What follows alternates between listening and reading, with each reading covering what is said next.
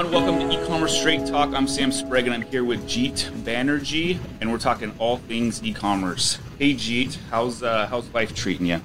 Life is good, man. Can't complain. How about yourself? Oh, pretty awesome, pretty awesome. I mean, we're already into August of 2021, which is crazy in and of itself. I remember last year it felt like 5 years, so I'm glad we're getting through this. So I want to talk a little bit about yourself. You've created and ran and sold a handful of different e-commerce companies. So why don't you start there? Yeah, absolutely. So I kind of got into the e-commerce space about 4 years ago. And initially I started out in the Amazon vertical. So I kind of started like Amazon FBA stores and stuff like that. And really the reason why I got into e-commerce back then was I just knew, I could just tell and see that there was going to be a transition in the way that people shop over a period of time. Obviously things like, COVID last year really expedited, the growth in the e-commerce space and stuff like that. But yeah, I kind of identified that. I've always kind of been, a marketer and brander by nature. So e-commerce seemed like a great fit for me to dive into and to be utilizing my skills. So yeah, I started from Amazon, then slowly kind of graduated and moved into like drop shipping. Initially was drop shipping from China, AliExpress, Alibaba, all that stuff, like most of 2018. And then after that, I kind of found some flaws with that model. Obviously, the long shipping times, the poor product quality, not being able to vet things or white label and stuff like that. And so I always loved the concept of drop shipping just because, it seemed so hassle-free. I could focus on the branding and marketing, and somebody else could handle the supply chain, logistics, manufacturing. So I decided to just take that model and approach, U.S. suppliers, Canadian suppliers, European suppliers that were making good high-end products. And from there, I was able to create a few different brands, sell some brands, and kind of really get my feet wet with all that. Cool. Yeah, it's sort of interesting to see, especially over the past, I would say like year and a half, 2 years, this sort of negative connotation around drop shipping. Mm-hmm. Even though we know major corporations do it all the time, especially to prove product market fit and things of that nature. When you started out in that world, what was the biggest difference between doing drop shipping and then warehousing and running all your own product? Yeah, absolutely. I think the biggest difference for me was kind of like where my time investment would go. It seemed like, if I was to do it the warehousing route, it'd be almost like a 50-50 split of my time. And then I think just from a standpoint of, initial capital investment and, some the resources and the staff and infrastructure that I would need was just far more significant. And, being that I was a brander marketer by nature, and I just felt like, if I put 100% of my attention there and didn't have to worry about supply chain logistics, things like that, I would really be able to grow the business faster, achieve much larger numbers, reach the masses, things like that. So that was kind of the biggest thing for me is I was just kind of looking at, what the risk, what the reward ratio would be if I went one way versus the other. And yeah, sure, I'd probably be able to get lower costs and maybe get products out the door for cheaper. But when I look at the opposite spectrum of it, what is the gain? So that might be like, the disadvantage, but the advantage was, I'm able to double down, maybe triple down on my marketing branding. And if I'm doing, 2 to 3x the number of volume, 10% in margin is not really going to be, a key cog in the whole thing. Interesting. Yeah. And so you started out with Amazon. Mm-hmm. And what other channels did you grow to from there? Yeah. So what I did was I would kind of, being an entrepreneur, I've got like ADD brain. So I've always see like new brands, new products, new concepts that really excite me. So I kind of jump from thing to thing. So on Amazon, I actually launched a supplements company. I wanted to kind of scale that out of Amazon, and I tried like Shopify website and all that stuff. But the main issue that I had with that was that, I really had a tough time getting through like, Facebook and Google and stuff like that, being that it was a supplement brand. It was also like 2017, 2018. There's a lot of negative stigma around it. So I kind of exclusively kept it that brand on the Amazon channel. And then from there, I kind of transitioned into, some other drop shipping brands and stuff like that I created that, primarily those brands I'm using Shopify. That's like my main channel. Played a little bit with like Etsy and some other channels like Amazon and stuff. But I just kind of found it, just being able to control my user data is so valuable, being able to, retarget them, build lifetime customer value, all that stuff. So I'm now a big proponent of, if I'm starting anything, I want to do it through my own channel of Shopify, essentially, and my own website. So yeah.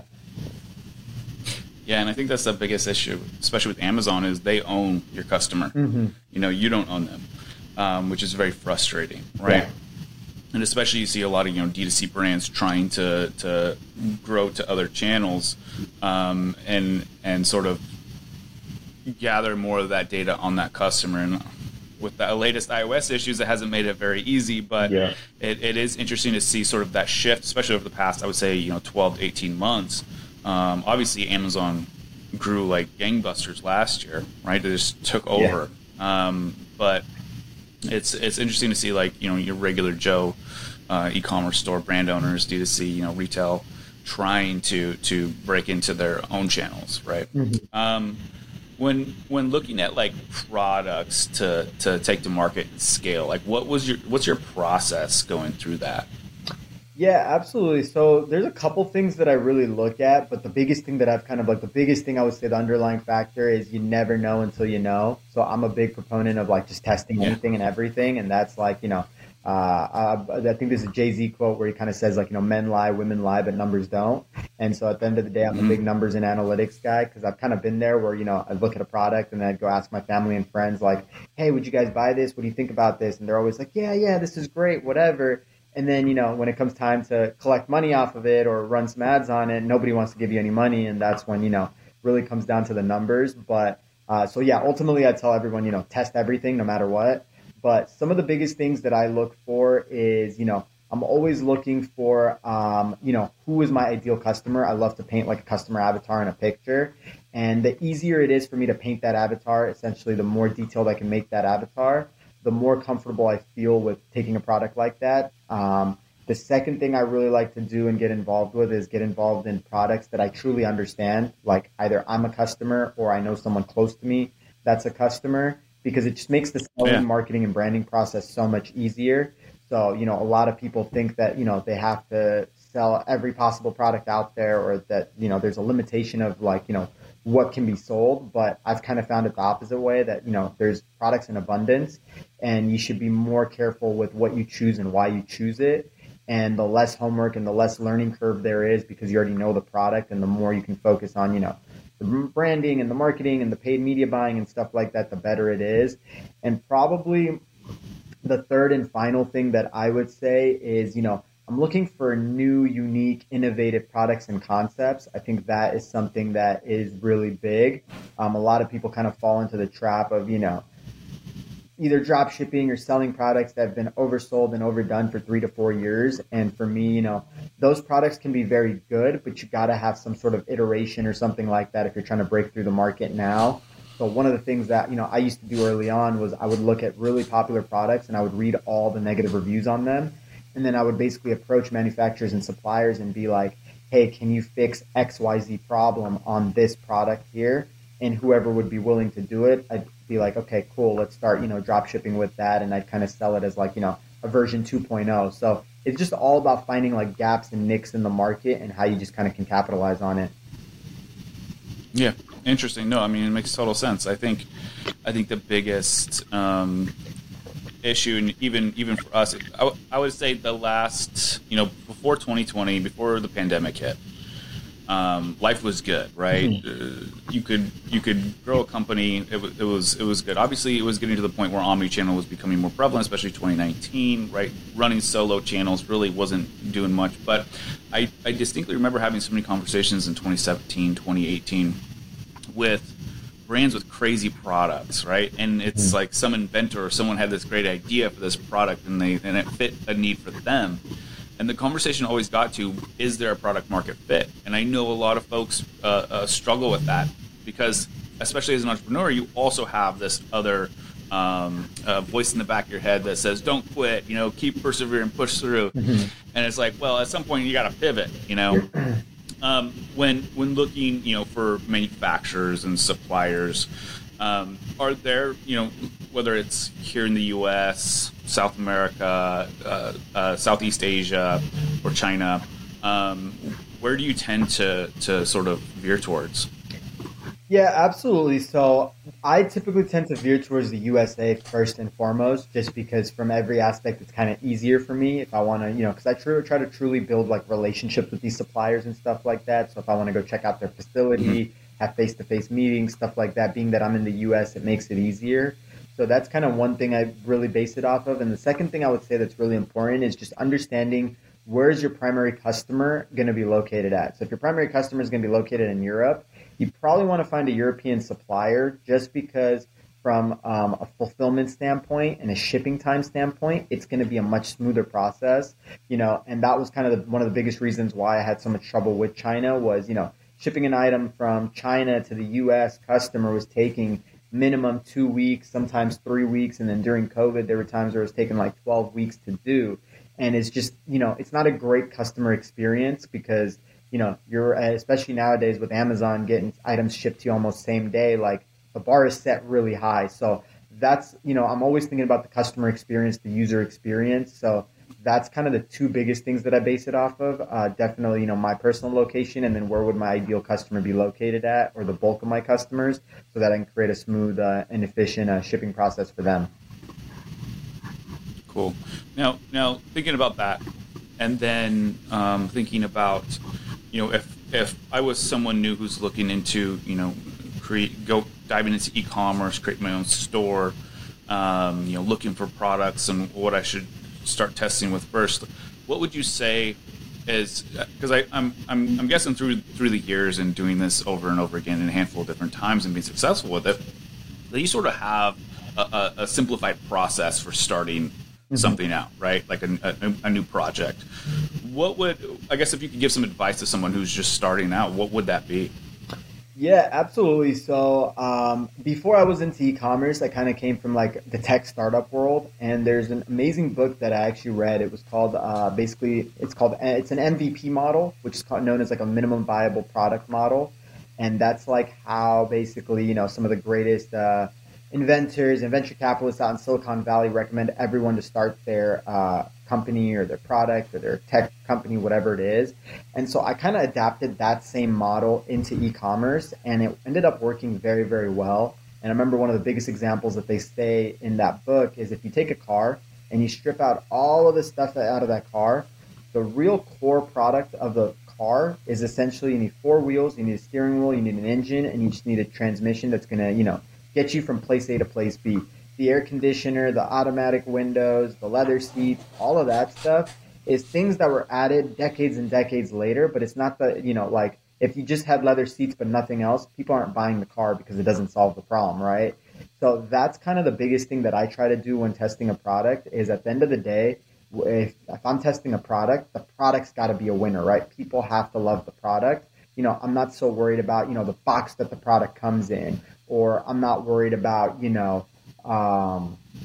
having certain shipping labels and certain things that, you can touch up and make really nice. Even from a website standpoint, I'm not so worried about like, having like an extravagant website talking about our about us and, talking about how our pages or how our website and company works, where it originated from, stuff like that is not really a priority for me. All the focus is on the product, right? If like I'm a true believer in e-commerce that products really sell themselves. So as long as you present the product to the audience, you have a good offer, and you have good information about the product, and there's trust and credibility, you should be able to sell that product without any issues. And then obviously you can increase conversions and do so many other things, just like they did with the car to upcharge the car and to make it more appealing to the masses. But at the core of it, just try to launch and push your product and let the product speak for itself. Because if your product never sells and you've got to do all this other fluff around it, I guarantee you it's not going to save the product at the end of the day. Like, people don't care what box the product comes in if they don't like the product itself. Yeah, no, I think you hit the nail on the head right there. It's there have been so many times, and I sort of have this mantra where if you look at your priorities of success, it's product, market, creative, right? Yeah. You have an awesome product, it fits right in the market. How then do you get that conversation started with the consumer, right? And so product, market, creative. And not only that, but we've also seen where there's awesome products and the company's doing okay, but then you have the leadership involved that's just screwing the pooch. It's very interesting. It's a very interesting dynamic when you see that. It's kind of sad, right? Yeah. But yeah, it's so. Those are prime examples of like the product is literally selling itself to a certain extent. Obviously, scalability is always a question.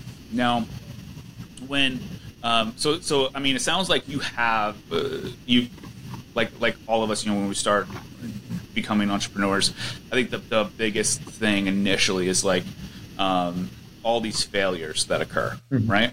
And everyone's like, oh, this guy was an overnight success. Yeah, he was an overnight success after 10 years of failing. Yeah. Like, that's what it takes, right? And it's like you sort of have to get comfortable with being uncomfortable. And you just have to accept that, hey, there are these failures, but that's cool. We're not just going to, like, dwell on them, right? Need be, even if you have a giant failure, hey, maybe I'll take the afternoon and, you know, and cry some tears and sit in the bath with my own tears. And then the next day, I'm back on it, right? So it sounds like there's some little things in there, like you're saying, hey, don't worry too much about the website. Is there anything else that you could really pull from, like, that you've learned where you're like, I'm not even worrying about this until, you know, 12 months down the line, 24 months down the line, or like I've already known from this not to dive too far into here.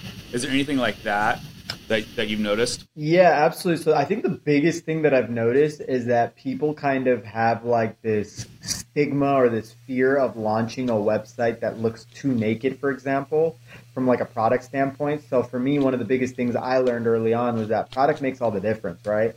And sometimes on a website where you've got 200 products, you might have 3 products that do like 95% of your revenue, right?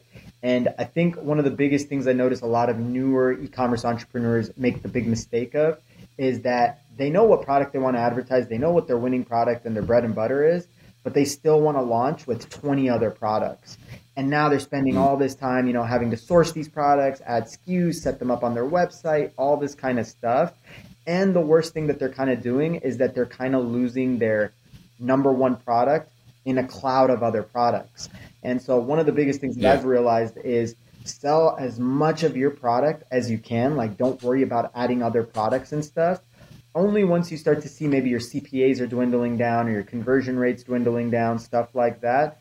Okay, now it's time to go to the drawing board and see what can we do to get those numbers back up now that we've kind of, you know, monetized and capitalized as much as we could on this one product. You know, that's when I look into adding upsells, downsells. Usually it ends up happening, you know, 6 to 12 months after. You know, upsells, downsells, what other products can I launch, and all that kind of stuff. And this helps a lot for 2 big reasons that I've learned. So in the beginning, when you're adding products, you're really just guessing, right? But if I have one product that's crushing it and I've got 6 months of customers, let's say I've got 50,000 customers in my pipeline, I can send them one email, ask them, hey, what do you guys want to see us launch next? And now I'm getting actual validated customer feedback from the same people that I'm going to pitch the next products to, telling us, hey, I think you guys should do this, this, and that. And now instead of us guessing, we're actually taking more educated guesses and following, you know, basically following the money. And the second thing that I've noticed is that, you know, if you sell 50,000 products, it's a lot easier to negotiate with your supplier to make new products.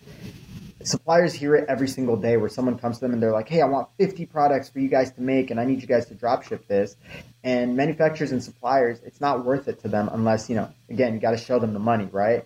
But in a situation where you've sold 50,000 products, they know what you can do, there's credibility and trust there. You ask them to make anything, they'll probably go above and beyond to make you even more products with even more complications and things like that. So that's probably the biggest mistake that I see. And I think that's, you know, that's like the way that I've always approached it, is just focus on the one product and then, you know, hit a home run with that and then see what else you got to do afterwards. That's interesting. And what you just said reminds me of the book Ready, Fire, Aim by Michael Masterson. Granted, you know, when he initially wrote this was like in the 90s, moving into the .com era. So, you know, I really enjoyed that book. I think I've read it like 3 or 4 different times. Mm-hmm. But he even talks about, hey, you know, when you're growing even in retail, it's like you take one product, you go to $1 million. Okay, cool. Second product, go to $1 million. And he's talking about over a 7-year period how you could create a business and then basically sell it for, you know, 5, 6x its valuation. So I'm curious now too, talking about that and you know, building your e-commerce stores and then also selling them. Some advice in getting a store prepared to be sold, and not only that, but especially for valuation, and not only getting a valuation, but then maintaining that valuation. Is there any advice you'd give to anyone there? Yeah, absolutely. So there's a few things that I would say. I think the first thing, if you ever want to sell your business, that's like kind of like your end goal. From day one, I cannot recommend how important it is to have like clean books. So trying to document everything from like a financial standpoint, making sure your books are clean, accounting is done very well. All that stuff is very important. The second thing that I would also recommend is document everything. So start creating SOPs and stuff like that, because when you get to the point where you want to sell, that's what every buyer is going to want. So the easier you can make a transition process between you and a new buyer, the better it is. And I think the biggest thing that I've learned from selling, I made the mistake on my first one, make sure not to make it on the second one, is we just document everything, right? And we just create systems and structure, and really trying to create an autonomous system within the company too. So, if you have managers and stuff like that, really learning to delegate and let go, and seeing if the company can run without you. Because if it can run without you, then it becomes very appealing to another buyer, another third party. So those are two things that I definitely, recommend.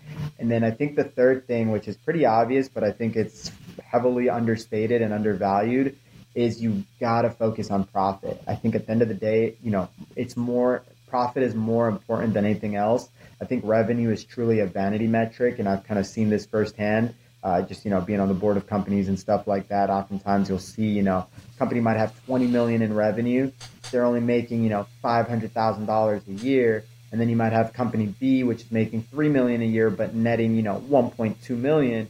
Guess which one's getting acquired for more? It's the company that's making 3 million revenue, right? And so that's like the biggest thing that I sometimes recommend people, because sometimes, you just become so infatuated with the numbers and the Shopify sales dashboard that it's just like, let's pump.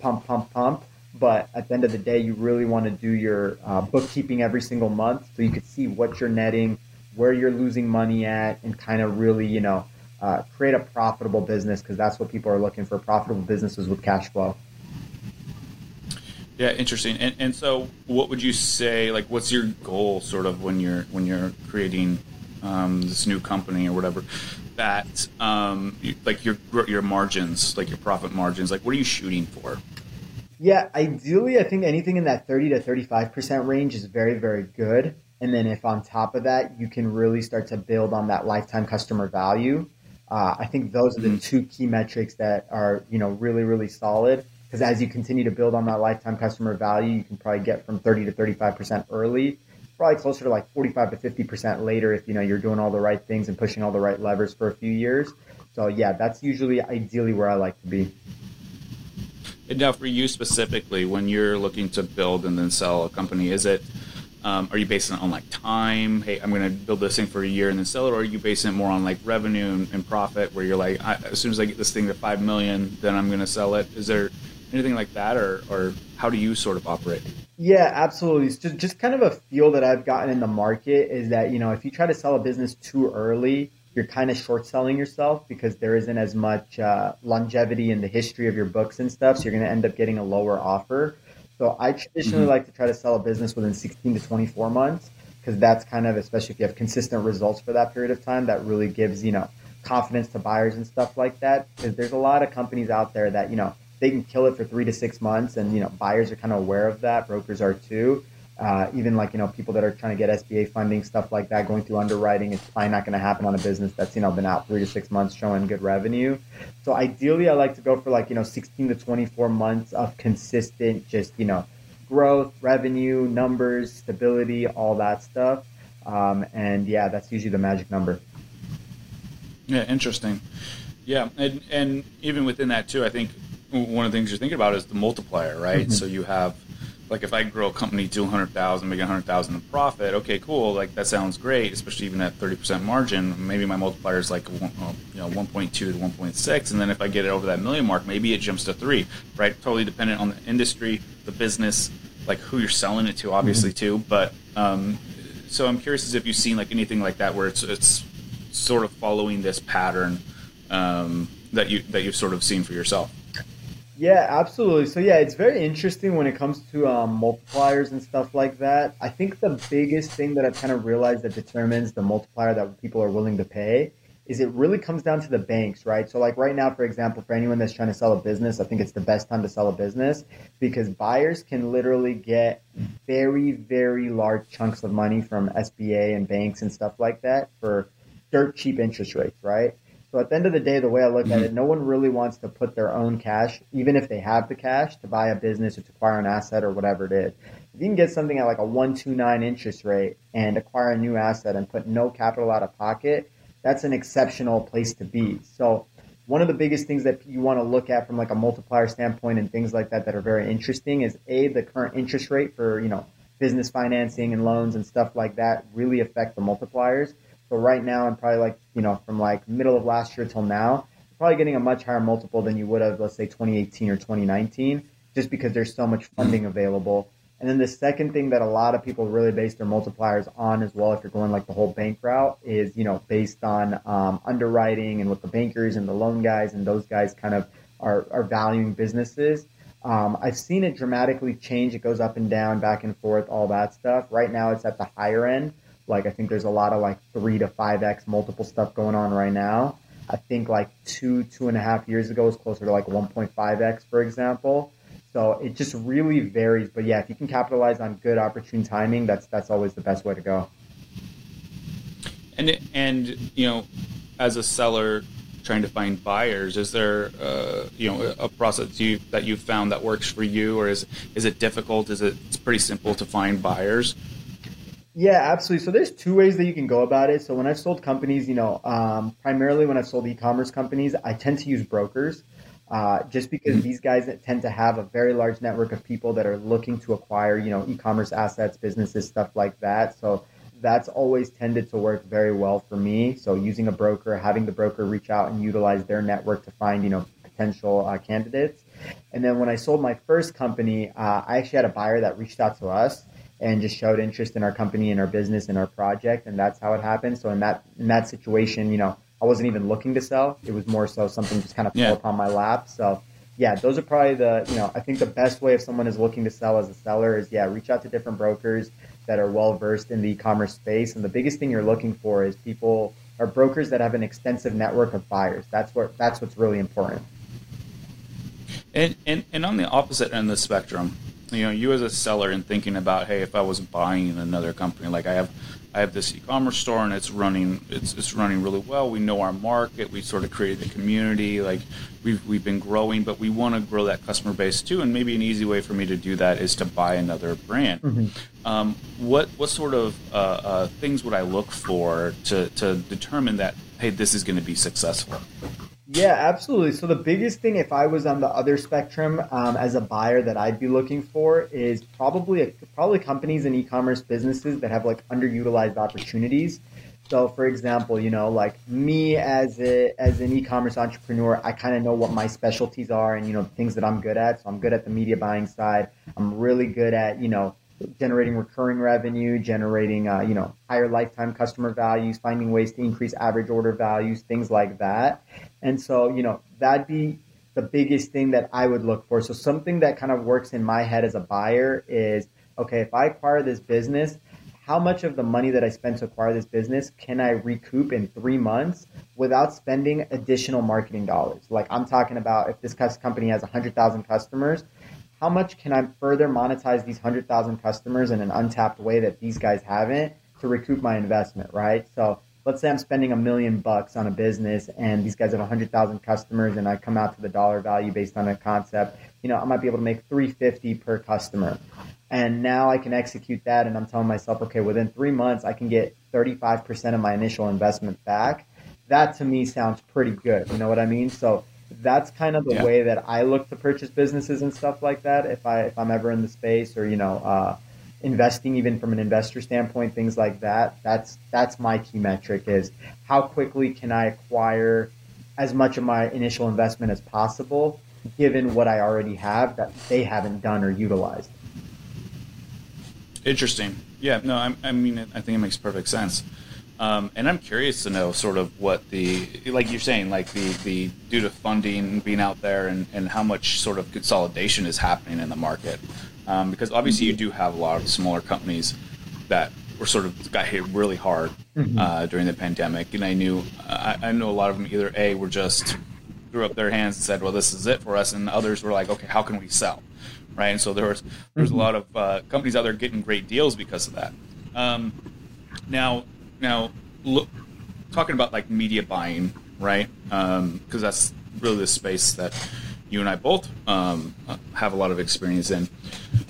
Over the past year and into the summer of 2021 here, more especially with these, the iOS changes and Apple's, privacy.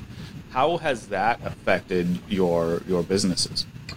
Yeah, absolutely. I think the best way to explain that is that, it's kind of forced me as a media buyer and business owner to really get out of my comfort zone and really, prioritize getting better. Because I think all that the iOS updates and stuff like that did is that it just made an already competitive space even more competitive.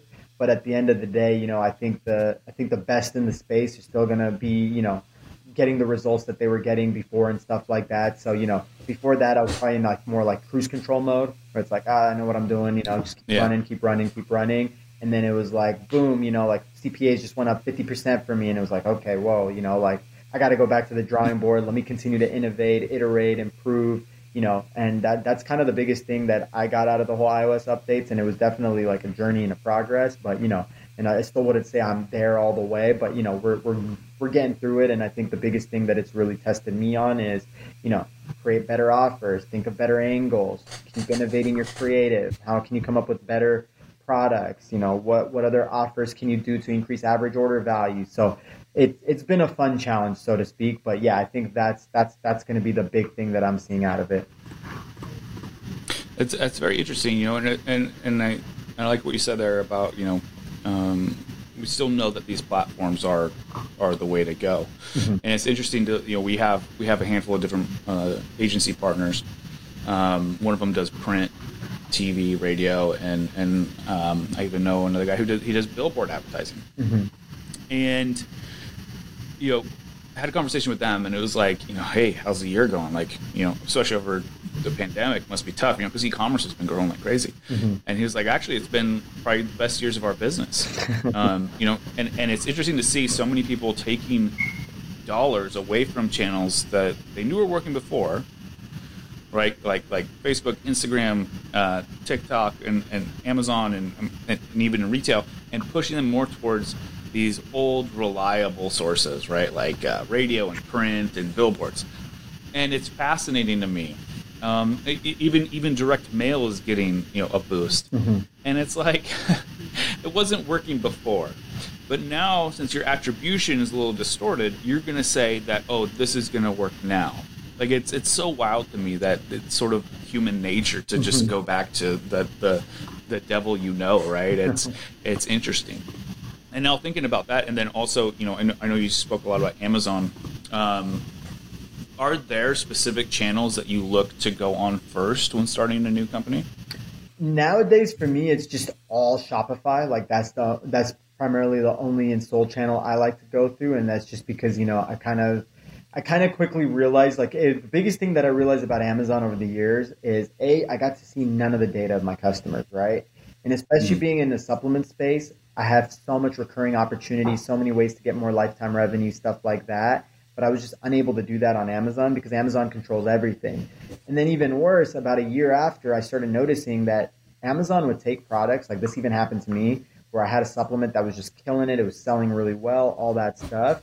And then a couple months later, I see the same supplement with the same ingredients. The only difference is it's got an Amazon label, it says Amazon Basics, and they're ranking above me. And no matter how much money I spend, I can't beat Amazon on Amazon. You know what I mean? Like they basically control that algorithm and system. So that's when I kind of realized that, what the biggest negative about being on these other platforms is that, you have no control, you have no security even. So why continue to allow them to, do this to you when you can do the same thing just on your own platform, on your own infrastructure where you have the data control, you control everything. And so for me, it's all about having a fair fight. And I think I get a fair fight on Shopify, whereas on Amazon and some of these other platforms, if they decide they don't want to have a fair fight, I can't do anything about it. So yeah.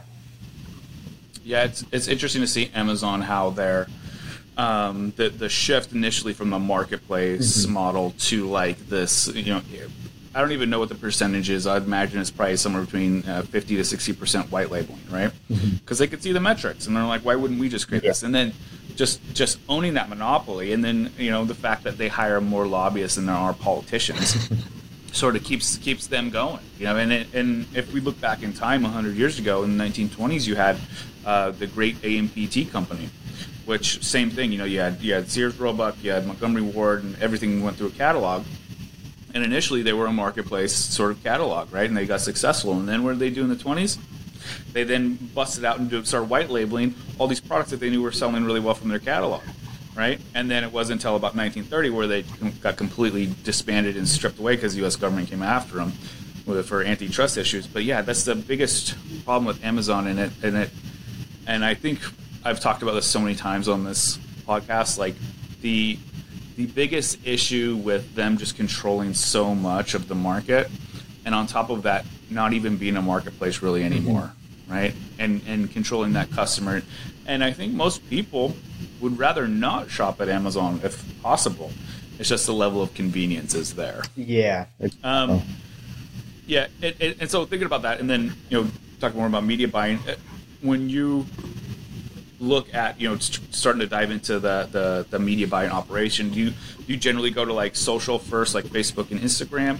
Those are some of the first platforms you really jump on?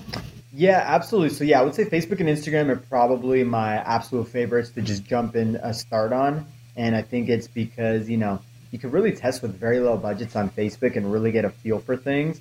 Like I think there's some other ad platforms and stuff where you kind of test with smaller budgets, but it doesn't work as well or it's not as effective. But I think Facebook, if you want to get a very good picture of where do you stand with your current angles, offers, products,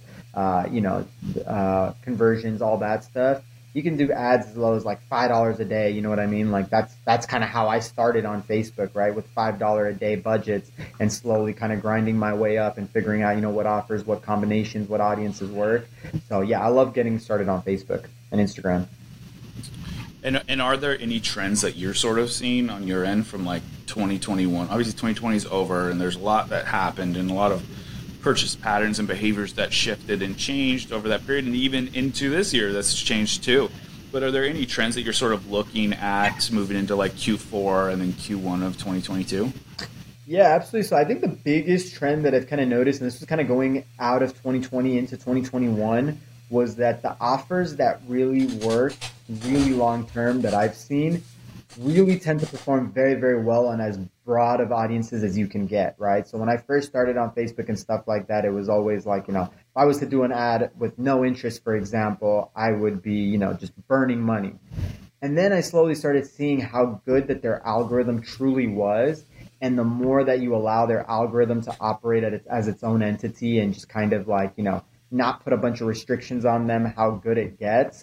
That was very, very interesting for me. So kind of one of the biggest things that I like to do early on nowadays is I like to test, I'm kind of able to get a very good feel for the longevity of an offer and a product and stuff like that right off the bat by testing on very broad audiences, because sometimes, I'll test on a very niche audience and then I'll try to go broad from there. And it just doesn't end up working. Whereas vice versa, when I test on a broad audience, if it doesn't end up working nowadays, I'll kind of just, cut that offer, cut that angle, and then move to the next one. But if it starts to work, then I'm like, okay, you know what? I'm on to something. And I think that's been the biggest challenge that I've seen with Facebook, especially with iOS updates and stuff, is like the longevity of something lasting has really shortened. I feel like before, I could do like a niche audience of 1.5 million people, and that offer could last months with a reasonable sized budget. And then I think as iOS 14 and stuff kicked in, now it's like a 1.5 million audience. Man, I'll be lucky if that lasts me like 3 to 5 days before it starts to, really start to hamper in results. So I think this is like across the board for all the social media platforms. I think they are understanding like, our robotic systems and AI technology, it makes for better advertisers than actual humans and people do. So the more that they can take control of that, I think the more, you know, the better results you're going to see. And I think it's just going to come down to, the smart marketers are just going to like slowly say, hey, take control, take control. We're just going to feed the machine kind of thing rather than controlling the machine. Yeah, and it's very interesting to see sort of these shifts. Like you're saying, some more broad audiences, but not only that, but it seems to be too. Every brand is exponentially more different than they were before, right? If you take me back 12 months, I could do the same strategy with just about everyone, and it worked, right? And there's small little things that you would shift and change, but for the most part, it all worked. Now, as every brand is, every account's different. Everything is so different. Some accounts you might run ABO and that works amazing. As soon as you run CBO, it just dies. Yeah. Right. Others, you use interest groups, which we haven't used in years, and now we're using them all over the place. Right. More broad audiences, and then being able to dissect those broad audiences as well, and even stacking your retargeting, because we know with the attribution levels and the pixel tracking, and hopefully everyone's connected to the API, but there's just so many issues there. On top of that, we've also noticed we've actually ran a test because we knew iOS was coming for about a year, right? And so what we did is we got half of our clients together, and basically they all agreed that we would continue spending the exact same that we have been over the past year into this year. Others wanted to make adjustments due to performance that they were seeing in the platform, right? So a lot of them spending less. Whereas we're spending the same, no matter what comes through, right? For the past about 3 months, no matter what results we see, we're just keep pushing through. But how we measure is with our marketing efficiency rate and our MER on the back end. So looking at overall revenue divided by overall spend across all channels, right? What does that look like? And in fact, it has stayed the same. It has followed the exact same trajectory as it did last year, which is so crazy to me, especially in a year which is a little different too, right? Where we actually have a back to school season now this year, as opposed to last year. I think retailers lost something like 60%, and all that went to Amazon. But it's so interesting to sort of see all these factors come into place, and I think over the long term, we'll sort of get back into better shape. I think right now it's just a lack of trust, right? It's like, how do I know? We've had it so good for the past however many years, right? We get to see everything in front of us, and now it's like, kind of making guesstimations on what we should do next. And so, through that process too, I think moving into the rest of the year, that's really what it's going to be. And so Q4 is going to be interesting because big brands are just going to unload a ton of money and a ton of cash. So you kind of have to keep up. But hey, I wanted to thank you, Jeet, for coming on today. How can people find you if they want to reach out and chat with you? Yeah, absolutely. So I'd say I'm most active probably on Instagram. So if people want to just reach out to me on Instagram, my personal Instagram is at the Jeet Banerjee, which is spelled TheJeetBanerjee. And definitely thanks for having me. It was great. Awesome, man. Hey, it was great talking to you. All right, everyone. Talk to y'all later. Bye.